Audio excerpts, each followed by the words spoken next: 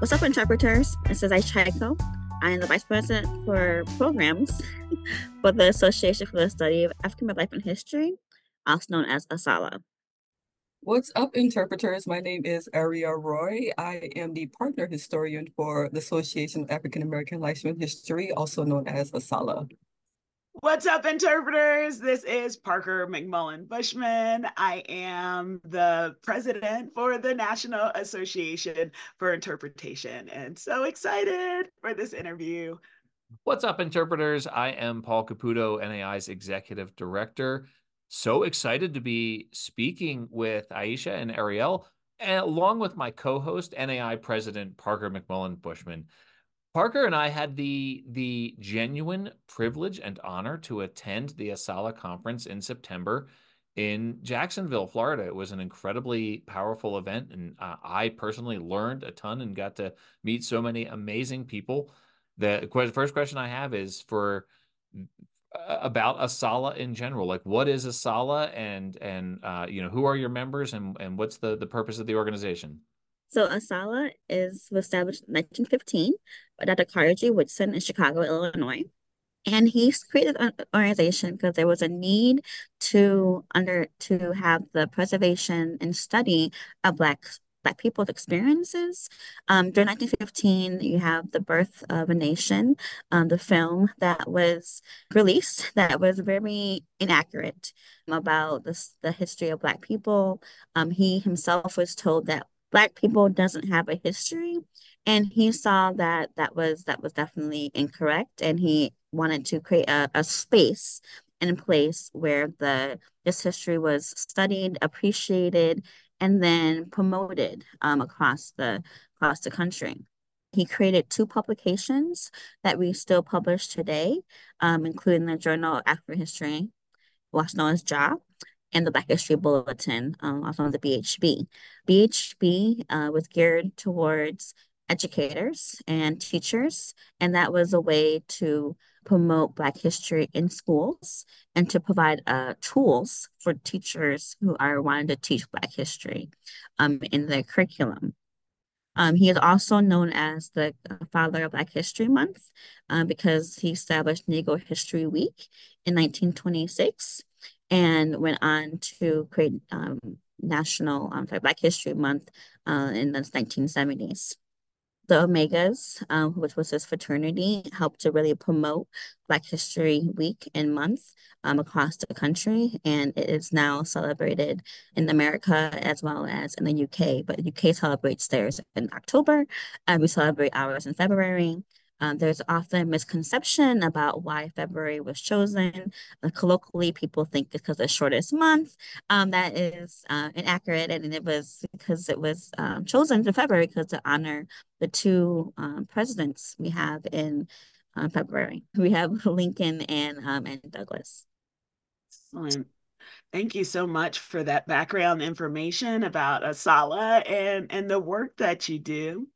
I have a question for you, and I'm wondering, what are some of the challenges that you and your members face in telling the stories of African American life and history? Like, we're seeing all sorts of things across, the U.S. where people are even creating laws and kind of changing how we teach Black history and what stories are being told. And I'm wondering, how this is playing out for all of you, and if there are those challenges or others that you all are dealing with.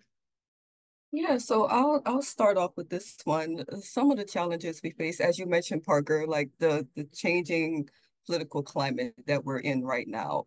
And some people have gone as far as to say African American history is racist, and they're blatantly segregating the history, not knowing that African American history is American history. It's the holistic full telling of the country's upbringing and the country's culture, the country's social life, social history. So we constantly are dealing with our members and our partners in ASALH, like, well, like, what do we do? Like, how do we fight this? And that's one of the biggest challenges that we face. As you know, that we were in Jacksonville, Florida, which is kind of like the battleground and one of the principal states that's kind of leading this sort of these sort of challenges, and it just makes it much harder because we're already dealing with challenges internally because we here at ASALH want to teach our youth their African American history, and it's imperative for us to get that into schools as well. Also to do outreach with the communities and just for the community to have these laws on top of what we're already facing in our community. That just kind of makes it hard, but I would say it's a good fight and it's a worthy challenge. Thank you, Ariel. I definitely concur with what you suggested, and just want to include that some of the challenges are funding in terms of access to information for research and travel around Black history. I'm an archivist by training and by trade, and so one of the challenges that are around the access of records and preservation of records for around Black history folk, including different groups of sexualities or different class differences. And so it makes telling the fuller story of Black people's lived experiences difficult. And then there's also the challenge of history being seen as boring and not as, fiscally responsible for someone to go in a career that is focused on the humanities. And so I think societally we have a challenge around the cultural heritage being seen as a viable career. And that is something that ASALH and I know NAI has been working to advocate for these careers in this field. So we definitely need more people to get into the field that we can have the research, have the study, have the materials in this arena. It's interesting when I hear about the work that you're doing organizationally because there's so much overlap. And Parker and I obviously discovered this when we were there at the conference. Parker and Sean Halifax presented a pre-conference workshop on interpretation, essentially, and the role it can play in teaching about African American life and history. Why did you all feel, from ASALH's perspective, that it was important to bring in Parker and Sean and to have this session on interpretation? What's the overlap between what you're doing and what NAI is doing with interpretation? When the Acorn, as Ariel mentioned, Acorn partnered with the AAAM, which is African American Museums Association. They partnered on a grant to provide Acorn sites with funding, and so ASALH is an Acorn member. And so when this opportunity was floated to us, I knew immediately that NAI was a partner that I wanted to reach out to because interpretation is part about the lived experiences, telling stories and exploring this history. ASALH is not just about the academy, but is about the public as well. And so how to translate, the ivory tower, one would say, into the public information and be able to encourage people about why historic sites, why buildings, why these stories are important, and give people the tools to do that, right? So I thought having the NAI workshop at the conference would give people access to these skills that wouldn't necessarily be possible get access to have like career options as well. I mentioned earlier about having encourage the different variety of career options for individuals that are in cultural heritage to not just be a professor, but there's opportunities to be an educator, be a public historian, to be an interpreter at these sites. We also wanted to involve the Acorn folk because some people are at these sites but don't have the training. They've just been pushed into or even advocate for themselves to be in these positions, but don't have the tools to do it. And so that's why the Acorn Partners was important to bring into this workshop as well.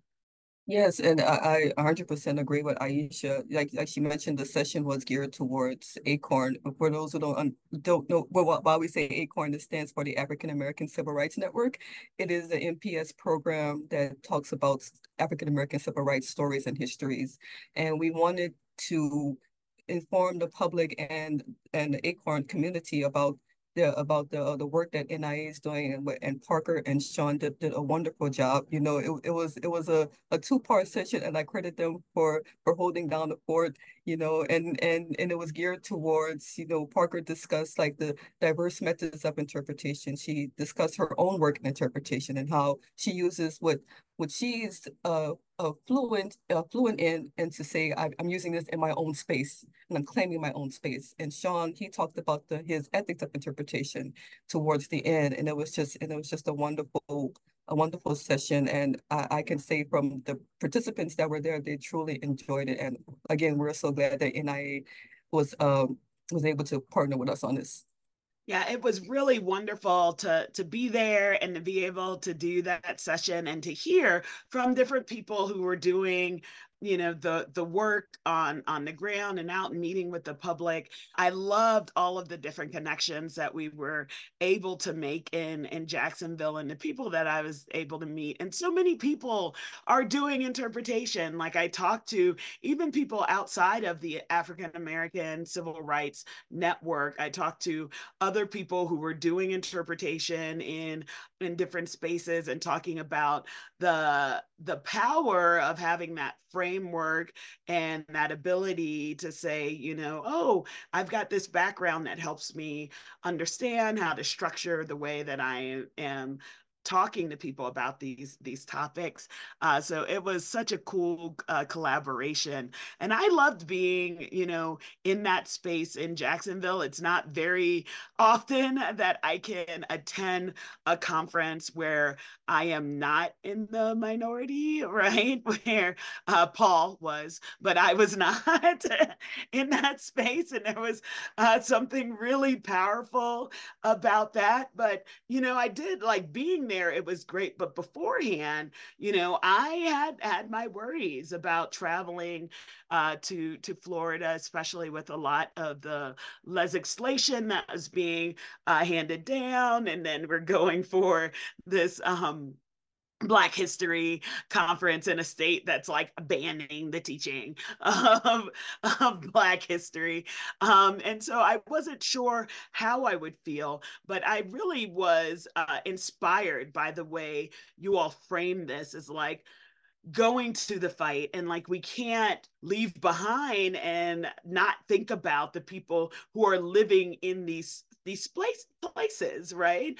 There are people who don't have the opportunity to leave, don't have the opportunity to move, and are having to deal with this oppression. And then to say that we're not going to offer these opportunities to be in community or whatever because of the government that you don't necessarily agree with is you know, making these things is, I think, is huge, and we need to show that support. And so I would ask you all, like the conference in Jacksonville was powerful. It blew my mind. What lessons did you all take away from holding your event in a place that was so politically charged? Thank you, Parker and Paul. I so glad you guys took away from the conference what you did. That's the point, right? So we knew we couldn't do a standard academic conference because that wouldn't get people excited about coming to ASALH, coming to Jacksonville. And so we knew we had to do things differently. I credit, as a part of the past 3 years, we've received funding from the Howard Mellon, from Howard University, which got funding from the Andrew Mellon Foundation to do social justice work. And we've been doing that for the past 3 years. So the leaders of that grant project, Michelle Pouchot and Lisa Brock, brought to us the idea of doing a banned book readout for the conference. And then they made the connections themselves. They did the outreach. They did the planning, all the logistics together, and they put a proposal together for us to provide to the ASALH Executive Council. And it was come convincing. We had to convince some people that this was an important aspect of the conference of coming to Jacksonville, that it wasn't just enough to have sessions and papers being read, but we need to be active and be out there visibly and put our bodies, out there as well, and take up space in Jacksonville, so that people would recognize that we were here, that we were advocating Black history, that we were not going to go away. And that was very important to to the broader EC, really, and then really to the Jacksonville people. So part of ASALH, we have branches all over the country, and we have a really strong membership in Florida and a really strong branch in Jacksonville. And so the Jacksonville leadership of ASALH really advocated for this as well. And they really advocated for us to come to Jacksonville. They wanted us there. And they, as you mentioned, Parker, said we can't leave people behind. And so all of those elements led us to come Jacksonville and to be steadfast in that effort. In terms of lessons, we learned really that community buy-in is vital, and you can't be successful with community outreach without local community buy-in, right? We come to any city in the USA and put in a conference and just be, boilerplate. But to have a successful conference, to be pivotal and to have an impact, we need to have community buy-in and to build allies for the conference. Having a message was very important to us. We Messaging around we go into the fight was important, to advocate to members about why they should come to Florida. Even if they couldn't physically come, we can fund by donation or attend virtually. Another part that we put out to our membership. And it was really brought the association together. It was really, really heartwarming to see how the membership and even those who are not members are able to come and be in community with each other in Florida. That we did, as you mentioned, had some people that were questioning why we were coming to Florida. But Sylvia Cyrus, who is our ASALH ED, and our Master President Marvin Delaney always quote around the freedom fighters, the bus riders, right? They went to the South. They came to where people were to support people and to give them the information that they needed to make change. And that is what we were doing. We were not going to shy away from this, because this really is a attack on a solid mission, right? It's basically saying ASALH shouldn't even exist. What we're doing isn't important. And so it was very vital for us to come, and it re-energized us for who we are and what we stand for. And it goes into some of our goals going on in the next few years around creating freedom schools, and so helping to support other entities who are interested in teaching Black history, who are not supported otherwise. So I'm going to go a little off script here. This is not one of the questions that I sent you earlier, but when I spoke at the NAI conference about this experience that I had personally, and Parker mentioned, right, like this was a new experience for me to be in the minority at a conference like this. It's just not very frequent that I'm the only one in the room who looks like me. And so it was instructive, and it was appropriately uncomfortable for me, right? Like I think it was a really valuable experience. And one of the occasions where I finally mustered the gumption to raise my hand and ask a question at the end of a session was a session called A State of Censorship, University of Florida African American Studies. And it was three professors from the University of Florida who were talking about the restrictions on what they can and cannot teach, what they can and cannot say, what they can and cannot put on social media. And as you know, as I'm sure we've mentioned to you, our conference is going to be in Jacksonville in 2024. And so this question of what lessons did you learn by being in Jacksonville for your conference is important for us, because, we are having these conversations as well now. And at that session with these three University of Florida professors, I asked the question. I said, what's the value in an association like NAI's? What's the value in an association like NAI being in a place that stirs this controversy? And their response was super powerful, right? They said that you all, an organization, interpreters, can tell the stories, can be the messengers that we cannot be. You know, if our voices are being suppressed, you all can come here and tell those stories. And I thought that that was just incredibly powerful. And so I don't actually have a question here, but I just wanted to say that that really landed with me, and in such an incredible way, being at your event and seeing that message coming directly from people who are on the ground fighting the fight right now. So thank you for that. Is really that's like I said, I don't actually have a question there, but that was just an incredibly powerful experience for me. I guess I do have a question.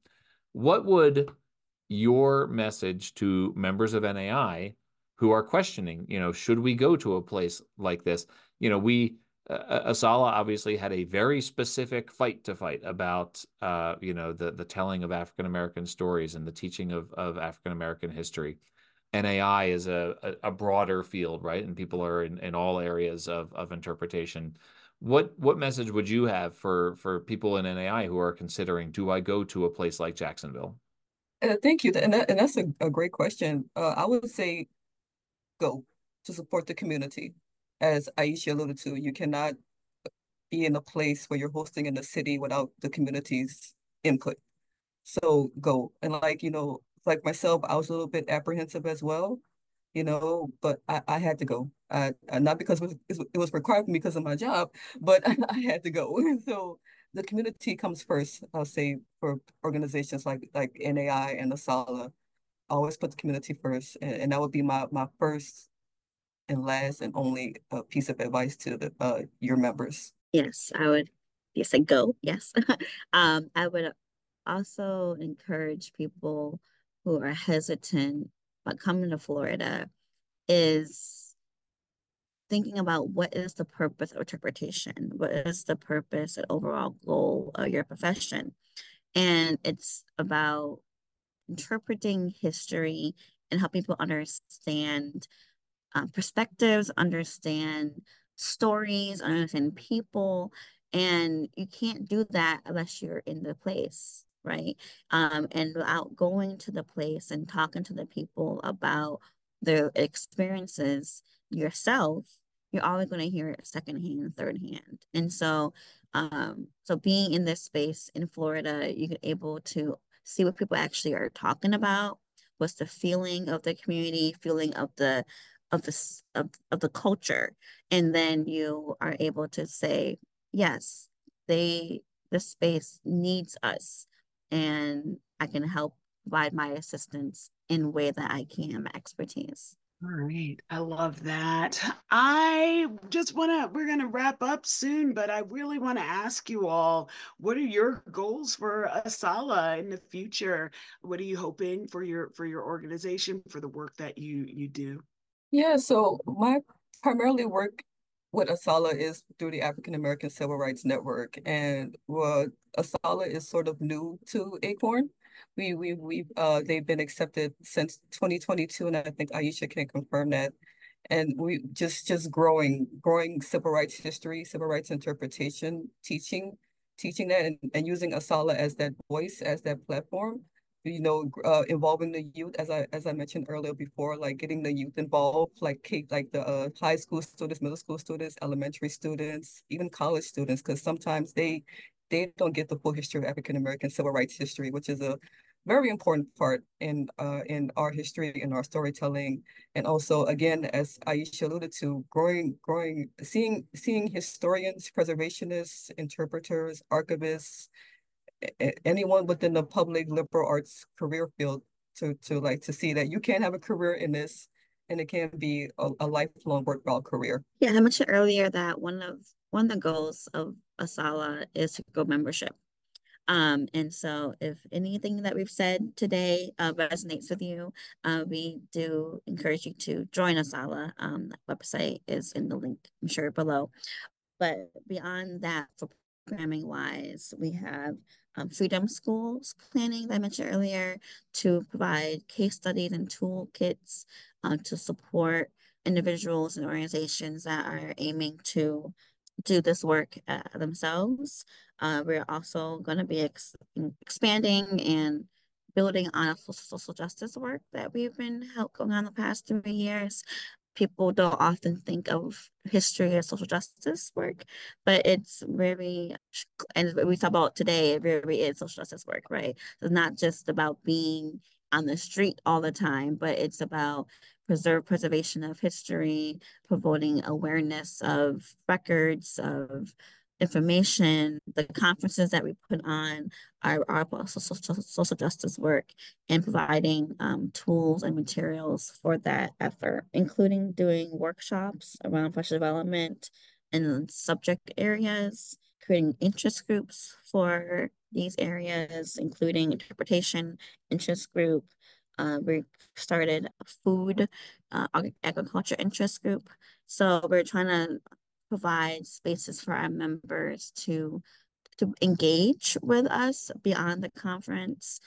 So that is one of the major goals. And then as we lead up to 2026, we're going to be having, which is the anniversary of the country, 250th anniversary of the country, to have State of Black America kind of town hall series.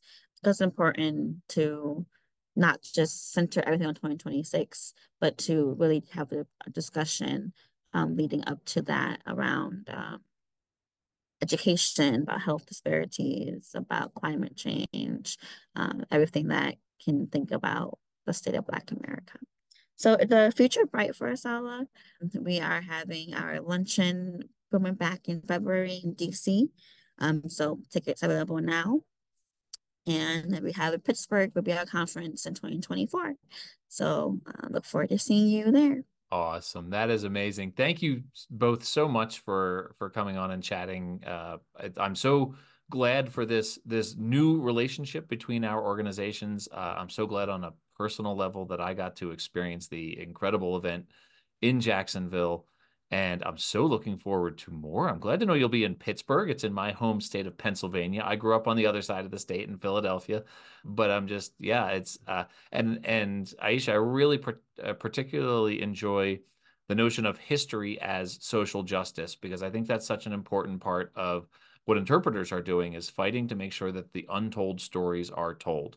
And, you know, history is not this static thing that is just written once from one perspective and that's it forever. And so I think that's such an important part of this conversation and the work that you're doing. So thank you both. This has been such a valuable conversation for me. And I would like to just echo everything that Paul said. It's been such a pleasure to speak with you both and to hear about the work that you're doing. And thank you so much for sharing with us. And I'm so excited for this continued partnership. And interpreters, that's what's up. I think that was pretty good. I think we did it. And interpreters, that's what's up. And interpreters, that's what's up.